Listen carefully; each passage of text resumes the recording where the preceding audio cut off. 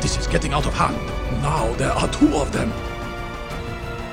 Where's your innovation, huh? Sequels suck. Do the same thing. Everyone's happy. It's all about money, boys! Here we go again. You hold my hand too tight. Baby, I ain't holding your hand. Hey guys, and welcome back to another episode of Franchise Fatigue. This is a show where we talk about film series one movie at a time. I'm your host, Gabe Green, and as always, I'm here with my co-host, James Hamrick. Hey man, what's up? Yeah, I'm doing pretty good. So this week we are discussing the second film in the Evil Dead series, Evil Dead 2. So I have a feeling this episode is going to be a bit longer than last week's, which I think was our shortest episode ever, probably for both Franchise Fatigue and Underrated. I think that this one has a bit more discussion material than the first one. So before we begin our discussion on this film, I want to ask you guys, if you enjoy the show, to please go and rate and review us on iTunes and then like us on Facebook. And so during our week-long break, I put out on Facebook and Twitter asking you guys about your favorite, what your favorite film in the series was. And from Twitter, at Jarek said, more a Bruce Campbell fan than of the Evil Dead franchise, which is perhaps why I only own Army of Darkness and consider Ash vs. the Evil Dead the ultimate representation of the story. And that's actually a sentiment I hear a lot.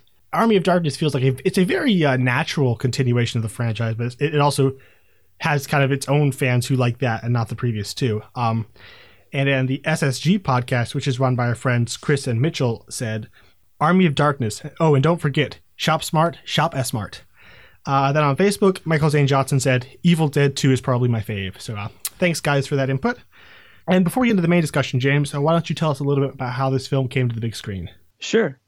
Yeah, so the ideas for a sequel actually were being bounced around during the development and shooting of the original film. Some of the ideas that were being played with included Ash being held hostage in the cabin by escaped convicts who were searching for buried treasure. And honestly, I feel like I would have watched that as well. That sounds very entertaining in the cheesy way that these movies are. As well, an idea that Raimi really wanted to shoot was Ash being sent back to the Middle Ages, which was an idea that he would later use for the third film, Army of Darkness. However, after the original came out and it was a huge success, Raimi didn't really see the need for a sequel, at least not immediately, and just kind of assumed the success of his new film, Crime Wave, which he was producing with the Coen brothers as well. It was a crime comedy. However, it came out and was pretty disappointing, both financially and critically. Fortunately for them, the primary publicist for their original film just started promoting Evil Dead 2 before Raimi even decided to do it. And I love the 80s. Oh, yeah. And so that was kind of already out there. So they just jumped on board and started making it as if, it was always the plan. So Raimi returned to direct and produce it along with Bruce Campbell starring. And in this time, actually, Stephen King assisted in funding it. One of the producing agents that Stephen King was using in his attempt to try to get a lot of his adaptations or a lot of his works adapted for the screen. There's a Dino De Laurentiis? Yes. Approached Raimi to direct the adaptation of Stephen King's book, Thinner. Raimi declined, though, wanting to do his own stuff.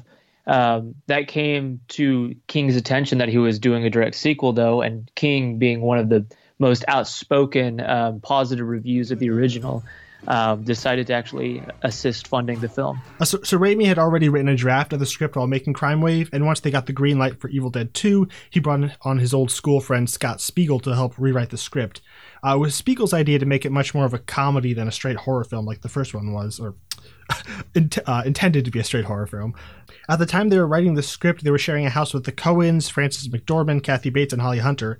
And Holly Hunter was supposedly one of the inspirations for the character of Bobby Joe. I could see that. It would be fun if she had been in this film. They also said the Three Stooges was a major inspiration for the comedy routines, and you could definitely feel that in a lot of Bruce Campbell's performance. The question of whether this is a sequel or a remake has kind of long been debated in the fandom, and I don't think there's an actual answer. The filmmakers themselves don't seem to really have much of an idea nailed down either way. The original plan was just to create a short recap using clips from the original film and just tack it onto the first 5-10 minutes. But they actually didn't have the rights to that to the original film, so they pretty much reshot it, just paring it down to Ash and his girlfriend, and then following some of the same beats, and then ending on the exact same shot that the first one ends. So it's kind of a weird amalgamation of remake, sequel, because it really could be a sequel. Like after the 7-minute mark, it just picks up directly where the previous film left off. So, and I think there's actually a cut out there of the two stitched together, where right as we jump in front of Ash's face, that's where they start, Dead by Dawn. And I wouldn't mind watching that, just a big 3-hour cut. Yeah, but it's obviously a very different house, and this is the house that they can use in Ash vs. the Evil Dead TV series. And it's a double barrel shotgun instead of the single barrel. Like there's enough differences where it could definitely pass as a remake. So as far as the casting, the only actor to return physically was Bruce Campbell as Ash Williams. New characters included Annie Noby, which was Professor Noby's daughter, played by Sarah Berry. Jake, played by Dan Hicks. He is the last name. Very. Is he the Hick? Exactly. Okay, yes. I don't know. I don't know any names. I'm just gonna be calling them by their function. Same with the first film. So he is the Hick. And Cassie Wesley plays Bobby Joe, who is based pretty much on Holly Hunter, who they were living with. And you can see that. And then whenever Henrietta becomes possessed, she's actually portrayed by Ted Raimi. That's the mother in the basement. Yes, the mother, the professor's wife. Linda is played by Denise Bixler this time around. Richard Domer, I believe is how you pronounce that, plays Professor Ed Getley, which is Professor Noby's associate and Annie's boyfriend who meets a very ugly end. John Peaks returns to voice Professor Noby, the archaeologist who found the Book of the Dead. And then whenever Henrietta Noby is not a horrific masculine demon, she's played by Lou Hancock. And then lastly, William Preston Robertson voices, he's credited as the Evil Dead. So he voices all of the scary voices that you hear out in the woods. Is that including the hand? I have a feeling like something something tells me that it was Bruce Campbell, but I don't know. See, I was thinking Sam Raimi. Oh, maybe.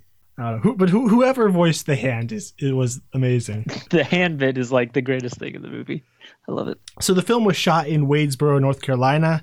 The sets were built in a local high school, and the big White House where Spielberg had actually just finished filming The Color Purple was used as the production office. Legendary makeup artists Greg Nicotero and Howard Berger worked on the makeup and effects in this film. Greg Nicotero is best known now for doing all the zombie makeup, as well as directing a bunch of episodes of The Walking Dead. By all accounts, this was a far less miserable and stressful shoot than the production of the first film. And finally, Joseph LaDuca scored the movie. And so it was released on March 13th of 1987, 6 years after the first film. They had to give Bruce Campbell time to finish maturing that chin. So do you remember your first time viewing this film, and what have you thought of it over the years, James? So I think I mentioned it on the last podcast. I didn't watch this until earlier this year. Just kind of, I went through a period, I think it was before we went on Gut Reactions podcast, just binging a lot of 80s horror. And so I watched the first one and this one back to back. I still slightly prefer the original, but I really enjoy both films. And I think despite, the continuity errors, like with things like the shotguns and in the house being different, like they work very well together in my opinion. And I would absolutely be up for watching a 3-hour cut of the two stitched together. And I just view it as a direct sequel, but I like it a lot. And I do like that they saw the moments that, intentional or not, felt like just laugh out loud moments, and they just really leaned into that. Bruce Campbell is not the greatest actor, but he can be so entertaining when he's just letting loose. And so it seems like they saw all of the strengths of the original, and then they kind of saw, well, this doesn't work if we try this, but if we try this, we can actually play it to our strengths. And I think a lot of those decisions help this be a more even film than the first. Yeah, he really feels like he's becoming Ash in this movie, whereas the first film, he really doesn't have any of that kind of stupid swagger and whatnot. So I don't remember when I first watched this. I think it was very shortly after seeing the first film, and I liked it all right. I think I liked it only a little bit better than the first one, which I was kind of like, I don't remember being all that over the moon about this. I think I was a little disappointed having heard a lot of people say, "Oh, it's so much better than the first one." It didn't do much for me. However, this last viewing, I actually watched it. I watched it 2 weeks ago, then we got delayed, and so I watched it again this morning just to kind of refresh it, and it's really, really fun. I think I like it quite a bit more than the first one, actually, which we'll get into.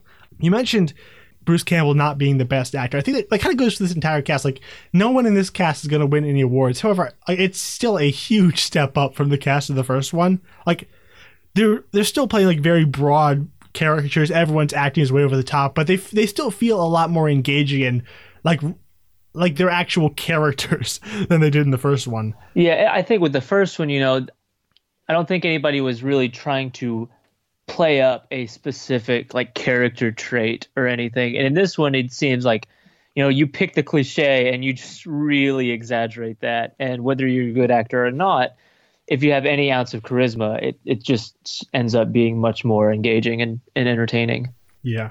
So it's crazy that they literally make that complete remake of the first film in 7 minutes. And it's odd, like, it's not short enough to be like a fast recap prologue. But it's also obviously very short, being only 7 minutes, but it still feels like it has a sense of pace, and it has its slow moments and fast moments. It actually feels like, it doesn't feel like you're watching a recap. It feels like you're actually watching a story, which is really interesting that they're able to do that in that small amount of time. Yeah, and I think my intro though is why, for myself, like you said, there's a lot of ambiguity in the actual relationship between the two films, and it is kind of just up to the viewer, I guess, to decide how they want to watch them. I think why I still just choose to watch the first one, and then outside of recording purposes, I usually just end up fast forwarding to the moment where they meet up. Wait, which moment? The moment where Evil Dead 2 meets the ending of the original Evil Dead. Oh, really? Okay. Yeah, just for my own purpose, because I think you're missing something. Just to butt in real quick, because like the musical cue that comes back while she's he's kind of weeping over the loss of his girlfriend. Like, there's actually some like kind of touching moments. I thought it was actually quite clever the way they made those setups and payoffs in that first 7 minutes that kind of come back through the course of the film. But I thought that music was also the music that just plays in the original as well. Like when he gives her the present, that kind of classical. Like the thing he's playing on the piano? The piano. I thought that was playing. Maybe I don't remember. But well, regardless, like I said, I watched the full thing for the purpose of review. Okay. But whenever I'm just watching it for my own, just pleasure, I guess, I like to view them as one story, and I think part of that comes from while yes, it is able to tell an actual like start to finish story. I think in the time of 7 minutes, I feel like the movie after that very much feels like it's counting on you having seen the first. Like it carries a weight of just a long night that this guy's been put through the ropes and everything. Like, and just watching this as a remake of the original, I really don't get that at all. A long night and the world's shortest day. Exactly. But if like whenever we get to the moment, like the just ridiculous moments as the movie goes on, like with him just completely losing his mind, that makes a lot more sense if he had tried putting his hand through a mirror and it was like water just, hours ago. If all of the crazy events that we saw play out in full happen and then we watch this, I feel like this movie just feels a lot more impactful, I guess, that way. Yeah, I can see that. Although they do give you the feeling in that prologue of having spent a long night. He does have to kill his girlfriend, then bury her, then he gets possessed, or he tries to escape, and he gets possessed, and then it's definitely an ordeal either way. Yeah. Yeah, and just I think right at the center of why this film is so much fun is Bruce Campbell, where he's really has embraced this role. He's, like, there's absolutely no dignity in this performance. Like the moment after he runs back into the house, and he's just like sitting in the chair, just like letting out these incredibly pathetic wails and like throwing his head around. It's just there's absolutely no pretense or anything. He's just absolutely going for it, and it's fun to watch him suffer because he makes it so, like the Three Stooges, where they make pain so just look funny. And there's so many great things, just the physical performance, just especially when his hand is possessed, which I think is just one of the great comedy routines because he's able to make it feel like his hand is being controlled by something other than himself as he's, punching himself and forcing himself to flip and breaking glasses over his head. And it reminds me, you saw Upgrade, right? Yes. Yeah, that's exactly what I was thinking. That's what I was thinking when watching Upgrade, when he's breaking glasses over the guy's head. It's like I would bet money that he watched Bruce Campbell's performance. It's funny. That's exactly where my mind went this most recent time as well. And this one also dips kind of into surrealism that I didn't feel in the first one. I think they're actually very well done. Like when he's fighting her at the window, then he wakes up in the chair. And then he looks in the mirror, and he comes out of the mirror and starts choking him, and the camera backs up, and it's him choking himself. Like, that's a really, really well-made little moment. And I think he's just adding different, rather than having the exact same type of torment, adding all these different layers, including like this surrealism. I thought just it helped stretch out that time where he was by himself, and made it always like there's always something new coming at this poor guy. Yeah, the first one feels much more physical, at least throughout, where it's everything that's happening really is happening. I think it does a cool job of like really messing with his head at the end, with the sound going over the boards and the rafters and everything and the clock. But like you said, this one, it's very, very surreal and just almost, it feels like up until people arrive, it is all in his head. Seeing her at the window, everything there, him choking himself. This is a guy completely losing it. And other than like his battle with his hand, which is just an incredible sequence. You dirty bastards. Give me back my hand. That was one of my favorite lines of like any movie. I'm picturing like Charles Heston at the end of or Charlton Heston at the end of Planet of the Apes, just like, but here just a complete parody of that kind of despair. But what I love is, other than that, a lot of this beginning is just, demonic forces messing with his head. And a sequence that I love is whenever the entire house and all the objects just start laughing at him. You got the deer and the lamp and everything. Oh gosh, the hand puppet Buck's head is the most terrifying thing ever. It's so freaky looking. And so you have and he's like bobbing up and down with the lamp, and he's losing his mind. And then as soon as, there's a knock, the house just gets completely quiet, and he just like aims the shotgun at the door. Like this really is all just, he's having this battle in his mind for the entirety of this film up until that point. And so I do like that. I do agree with you. Like it feels a lot less restricted to the physical in this instance. Yeah.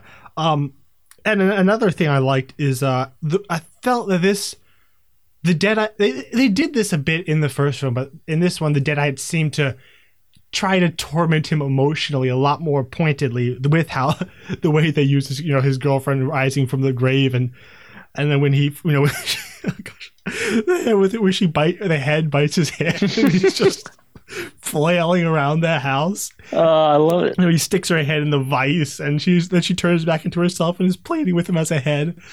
But then later on, after he becomes possessed for a second time, like towards the end, and he's going to kill the professor's daughter, and he sees the necklace, and then the music theme comes up, and like he's actually able to act quite well underneath that mountain of makeup on his face.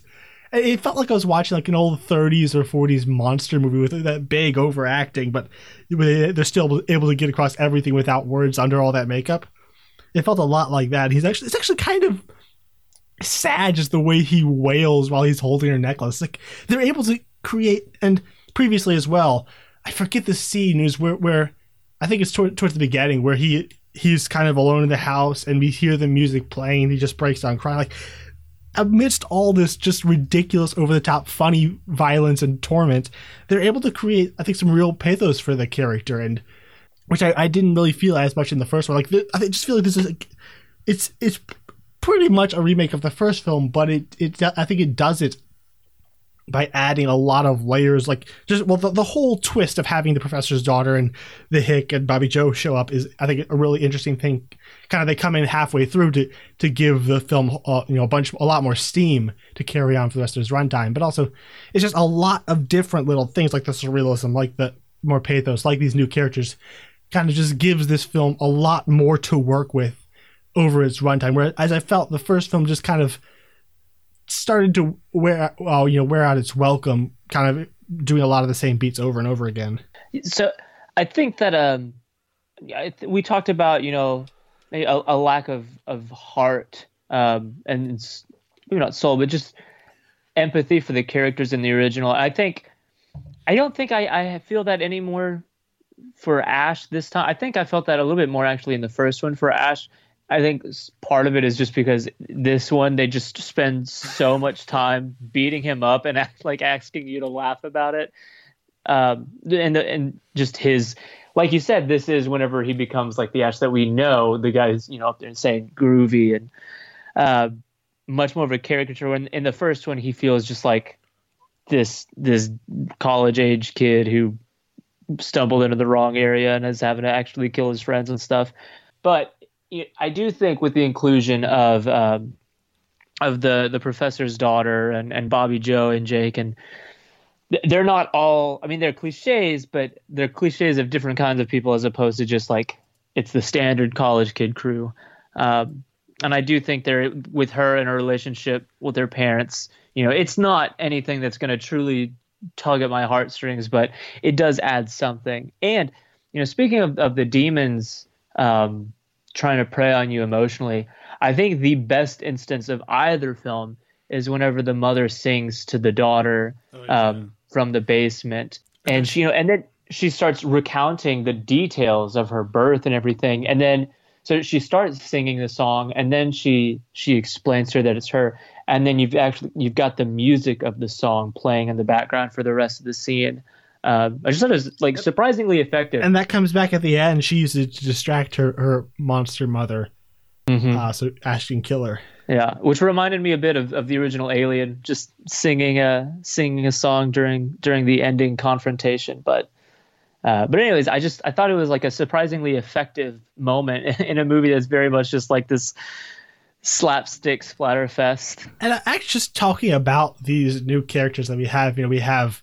I don't know any of their names. You seem to know, but the professor's daughter, her boyfriend, the Hick, and then Bobby Joe, which is the one name I do remember because it screamed a lot. I think these characters are fun, except for the boyfriend's just kind of there, but the other three characters are kind of fun. And like, what is with the silent cat fight between the daughter and Bobby Joe the second they meet? Like, it looked like they instantly hate each other. They don't. Neither one says it, but they both feel like they just want to claw the other's liver out or something. It's just kind of hilarious how kind of over the top their hatred of each other is the moment they see each other. It's never explained. There's never even anything where you can try to extrapolate what it could possibly be. But I feel like that kind of dynamic is the only logical conclusion whenever she's introduced, spitting out dip. It's just she's gonna hate whoever's there. You got to introduce her like this. Yeah, there's a little bit of psychopath in the daughter. I don't know. There's something wrong with the way she grins. Like, $100 and you carry my bags, and she just like does this evil grin. There's something wrong with her. I feel like there's something wrong with everybody in this movie. Yeah, and just the dynamic between the Hick guy and Bobby Joe is just. Like, it's so over the top, but it's funny. And he's actually the only person in like both the first two films that seems to express all that much worry for his loved one. Like after the daughter's boyfriend dies, she's just like whatever.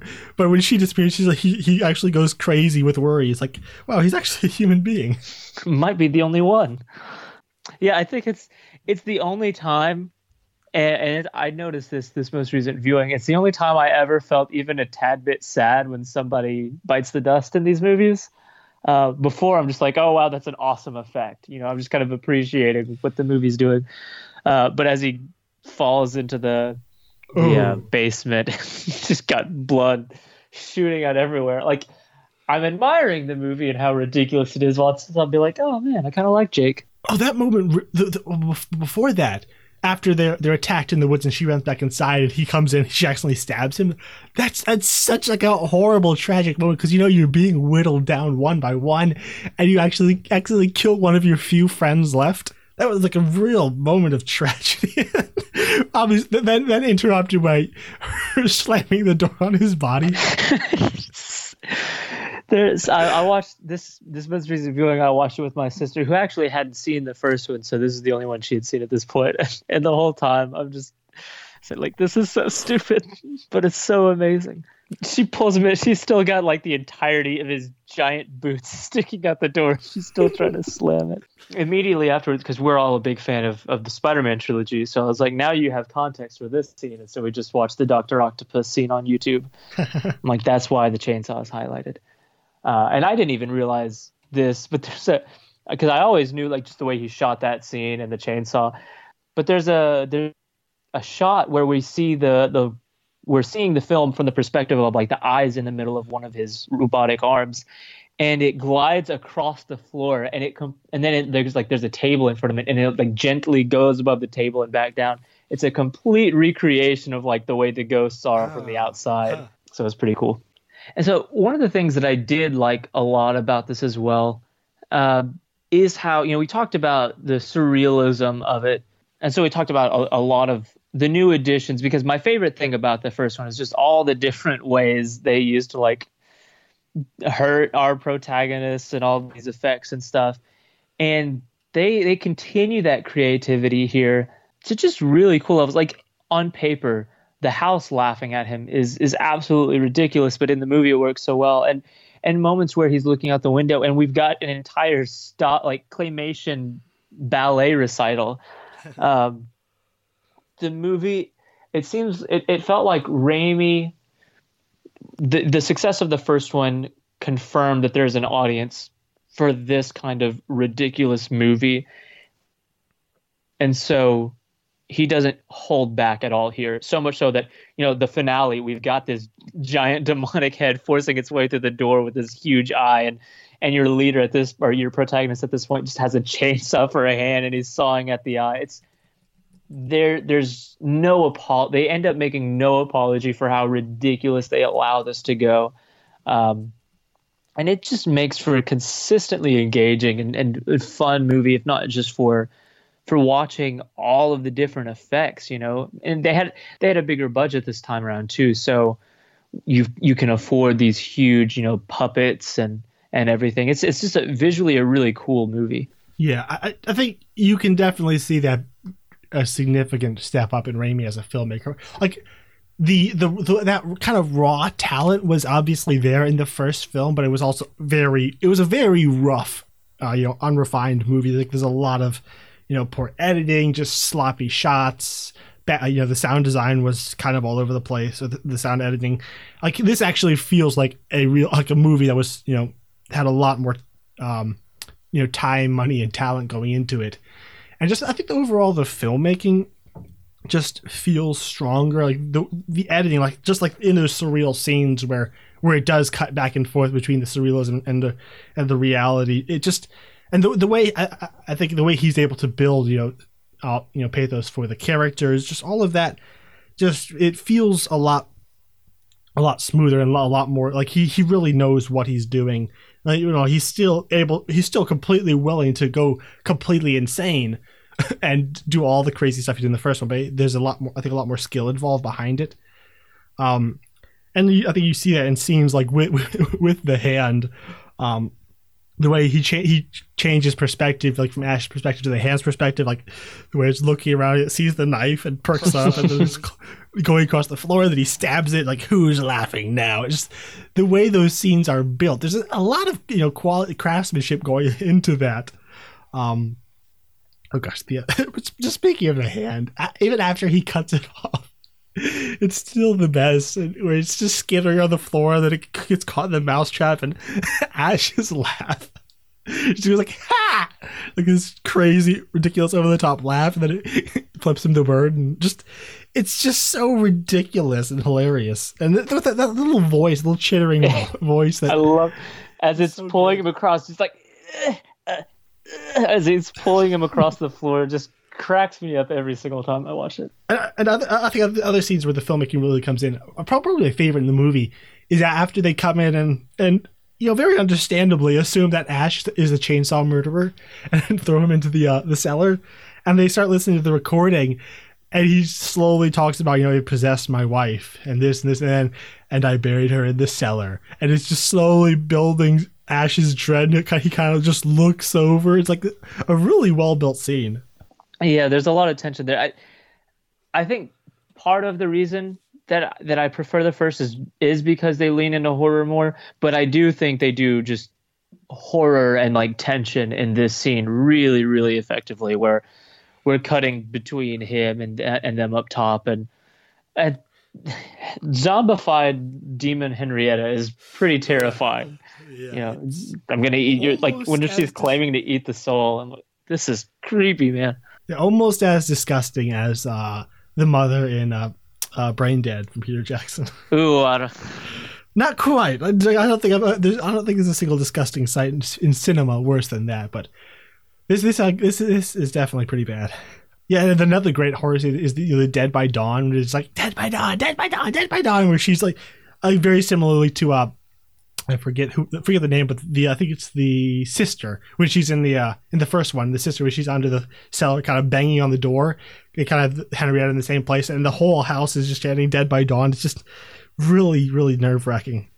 Yeah, that to me that was the scene that felt most reminiscent of the original, where whether it's funny or it's scary or whatever's going on, still the sense of just like everything around you, the house, the woods, everything is just surrounding you with nothing but the intent to like kill you or possess you by the end of the night. And it does, even when the movie gets as ridiculous as it is with that kind of surrounding it, there's still that level of tension and atmosphere that you kind of feel over the whole film. And I think my favorite aspect of this movie is as it goes, there comes a point where we discover that there is a possibility of defeating these things, and then he teams up with the professor's daughter. I think they actually have pretty decent chemistry together. So gosh, the scene where after he's possessed the second time, and then he throws her around, and he kind of saves himself, or his girlfriend saves him, but she's still trying to kill him. And then he pushes her away. He's like, "I'm all right," and then he leans back against the wall, and the axe comes inside his head. And then he grabs, like, "Are you listening to me? Do you hear what I'm saying? I'm all right." And he's just like tossing her around the room. It's just absolutely ridiculous. But once they team up together, I think they have a decent. It feels like there's actually some hope, and like the film is building towards something like. Instead of just characters trapped alone being tortured with no hope, it feels like the film is actually, building towards a climax, building to, giving our characters something to fight for and something to kind of take the film and push it towards a resolution. And that's something I thought the first film lacked, but that I really enjoy in this one. Is that it actually feels like we have, our characters have something to fight for. There's an actual conflict. It's not all just one-way torture. And as it builds towards the end, and when I forgot that the daughter. I didn't remember what happened to the daughter. I was actually kind of hoping she would live, because I thought her and Ash were actually pretty good together. But then when she's finally reading the words and she got stabbed, it's actually quite sad. But I do like that she doesn't just die. That she's able to kind of go out as a hero, reading the last of the words to banish evil. Like it felt like. This film feels like it cares a bit more about the characters, allowing her, that moment before she dies to save the world, rather than just, tree raping her and killing her. Yeah. So I definitely agree that you feel a sense of love for these characters. or at least care and concern in a way that you didn't in the original, even though they're willing to grab the most likable guy and put him through some sort of demonic shredder in the basement. But I feel it feels really sad when that happens. Like, they've gone through so much, and then, oh no, when she grabs his head, you're like, stop it. They've had enough. Yeah, and so, and I mean, being given even semblance of personalities this time around, it makes the movie more captivating and more interesting in that aspect. And then just as far as, you know, the finding the other pages that were torn that we now have that actually, like you said, give the characters hope, and we actually have a mission. I enjoyed the first one, the fact that the premise was literally just, you know, survive the night. But you know, this one feels more properly structured, where we do have kind of this third act thing that we're actively building towards. But one of my favorite things about it is just how it kind of builds to the mythology. The first one was just, you know, as bare bones as the movie needs. You know, there's a book, if read aloud, demons come out, and that's mostly it. But here, you know, even, you know, with the very beginning, the description of the creation of the book and the inscriptions in blood and all of this, and finding the lost pages. Did you hear the part where it says it disappeared 1,300 years ago? Yeah. Which is exactly where he goes in the end. Exactly. Yeah. And so then he goes back there, and then they're given a name for the very first time, where, you know, they call him like the Slayer of the Deadites. And that's the first time we've actually got a name for these particular demons. And so, and then just that cliffhanger ending, you know, it's setting something up. And so I do like how the movie is no longer just relying on, like, oh, well, there's a Book of the Dead thing that we read about from H.P. Lovecraft, and we're just kind of use some of that. This is them really kind of building their own myth for the movies, and I enjoy that a lot. It has a real, like, Back to the Future 2 ending, even though this came out first, like, where the first film is kind of standalone, but the second film really purposefully sets up the sequel. You know, like, just that ending where he wakes up in Monty Python and the Holy Grail land, and, you know, the camera zooms out. It's like it really you really want to see that. Yeah, it's much more purposely, you know, setting up the franchise. I think it works pretty well. I mean, what a bold ending. Yeah, you're 2 films in, and to what is, even with the increased budget, still fairly low budget films, you know, without huge attention outside of that specific genre and fan base, and just going out and, like, ending your film with a guy with a shotgun, a chainsaw for a hand, shooting a flying demon in the Middle Ages, like, as your last sequence. It's pretty incredible. Yeah, if that happened today, all the critics would roll their eyes. I'm like, gosh, sequels, and, you know, this has been going forever. Yeah. And I'm here for it. Yeah, it was cool to, you know, opening the film, or like earlier on the film, we see the image of Ash with a chainsaw hand in the past. And speaking of which, there's a guy with a chainsaw hand and a shotgun in this movie. Isn't that cool? I was gonna say, if there was ever a moment where it's confirmed, like, that we're really like, we're hamming this up, like, we know how cheesy we got before, and we're just embracing that. It's this little montage of them building his little chainsaw hand harness. Yeah, tooling up montages are the best, and that's a great one. Especially when they end with groovy. Yeah. I know what the first words, if I ever get a prosthetic arm, are going to be. Oh, yeah.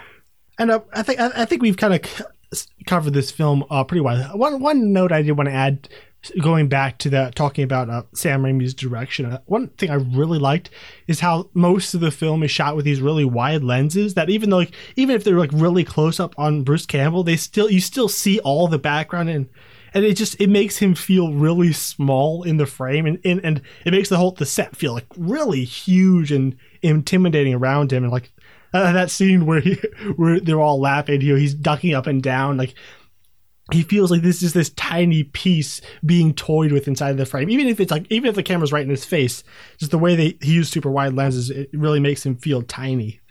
Yeah, so I think we've pretty much covered this. Actually, this episode's gonna be pretty short as well. But I think we've talked about most of what this film has to offer. Let's close out. Did you get a chance to listen to the soundtrack at all? I did not this week for this one. Yeah, well, you didn't miss a lot. This one, it was scored by Joseph LaDuca.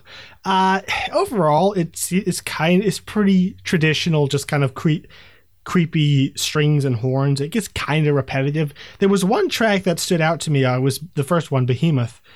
But it stood out because it feels like it's from a different movie. It feels like it belongs in like Conan the Barbarian or some kind of swords and sorcery epic. It's this really it's like this kind of weird like epic mythological piece of music. It's strange, but it's really the only one that stood out to me in the soundtrack. And finally, what is your star rating for this film, and how would you compare it to the first one? So I go 3.5 stars with this one. I really enjoy it a lot. I still slightly prefer the original. Like I said, I like the horror aspects of it. I like just the ridiculous amounts of gross gore. And there are just certain things he did in the first one that I really enjoyed a lot with the camera, like everything in the basement with the like covering the projector in blood and lighting the bulb with red, which just cast the whole room. Although they did that again in this one. But like I said, I really, my preferred viewing of this is pretty much just mashing the two movies together and watching it as one. But yeah, overall, still very positive on it. Okay, so I gave it a 4 out of 5 as compared to the 3 I gave for the first one. You know, it's a lot. It's like most of the good stuff in this movie is kind of very similar to the good stuff in the first one. But for me, you know, not being as attached to horror, I'm gonna pick the one that just feels more like a movie, just with the better acting, you know, the stronger craftsmanship. It just feels more like a complete film, and there's a lot less that I have to overlook in this one.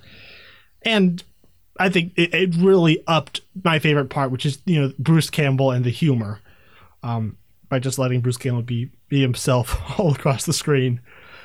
Yeah, so I would definitely rank this one above the first one. So going to its reception, it grossed roughly $6 million domestically on its $3.5 million budget. It's weird. I couldn't find any numbers for what it grossed international, but it did a lot because they really increased the budget for the third film. So I don't know. I don't know why the numbers aren't available, but I couldn't find them anywhere. So it definitely grossed more than $6 million. As far as the critical reception, it got very positive reviews with a lot of praise going to Sam Raimi's direction, Bruce Campbell's performance. A lot of people say it's even better than the first one. You know, that's kind of a conflict within the fandom. Like it's still, you know, it's still pretty popular even to this day to say, you know, this is a better sequel than the first one. There's still, as like with James, some people still hold the first one above, but it's always great when you find a sequel that can, you know, in the fandom there's this conversation over which is the best. It's a Godfather situation. Yeah, Empire Strikes Back kind of thing. Yeah. Toy Story. Captain America: Winter Soldier. No. Winter Soldiers. Yes. So as far as the film's overall legacy, it's obvious it is this movie, not the first one, that was kind of the building blocks that they built the franchise out of. Like Army of Darkness is built off of Evil Dead 2.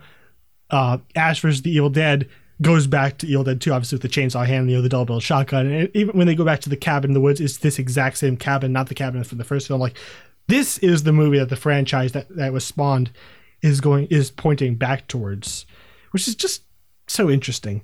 And as far as I can tell, you know, being somewhat on the outskirts of the whole horror community, it seems to be just very well loved, kind of inside that the horror fandom.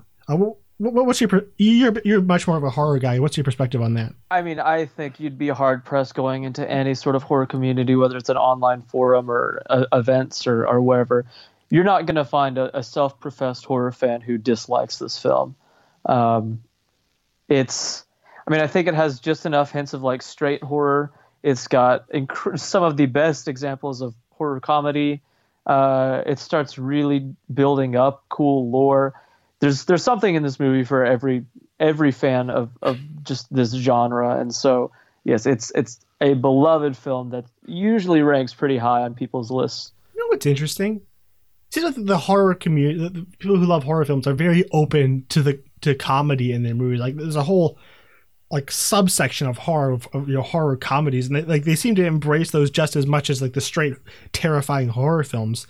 It's weird, like you think like action fans, like it feels like the action people kind of resent comedy in their movies, even though a lot of movies are action comedies. Like there's kind of this is like these days a pushback against having comedy in your movie that just didn't exist. It doesn't exist at all in the horror community. Yeah, I really enjoy discussions within this community and just the way we treat all the different subgenres. There's so many different kinds, where it's just straight horror, typical slashers, movies like The Evil Dead within this horror comedy, huge amounts of parodies. It's very, very versatile. And some of the best films in the genre are a part of this particular subgenre. Yeah, I generally I'll go if I'm doing a horror, I'll go for a horror comedy, just because I don't like being scared. So yeah, that was The Evil Dead 2. Actually, just Evil Dead 2. They lost the V. So next week we will be back with the best film of the franchise, in my opinion, Army of Darkness, or Bruce Campbell versus the Army of Darkness. Yeah, this is as far as I've been in the series. I haven't seen the remake or Army of Darkness, so I'm very excited to see what this series looks like outside of just the cabin. So again, I'd like to ask you guys, if you enjoy the show, to please take a moment to go and rate and review us on iTunes. And if you want to like us on Facebook, we're there as Franchise Fatigue Podcast. If you want to follow us on Twitter and Instagram, we're there as Franchised Pod. And if you want to find out other episodes, you can go to franchisefatiguepodcast.com. And where can people follow you, James? So you can follow me on Letterboxd. I'm there as JL Hamry. It's JLHAMRI.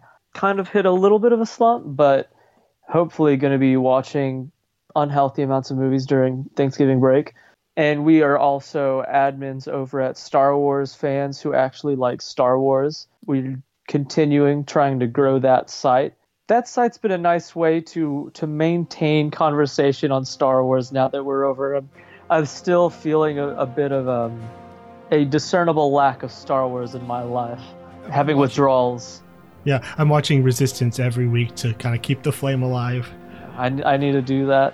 I missed the incredibly cheap season pass, so now I'm just having to buy them episode by episode. But anyways, so definitely, if you love the entirety of the series, come join us over there. We are a Facebook group. All right. So until next week, we will see you in the Army of Darkness. Groovy.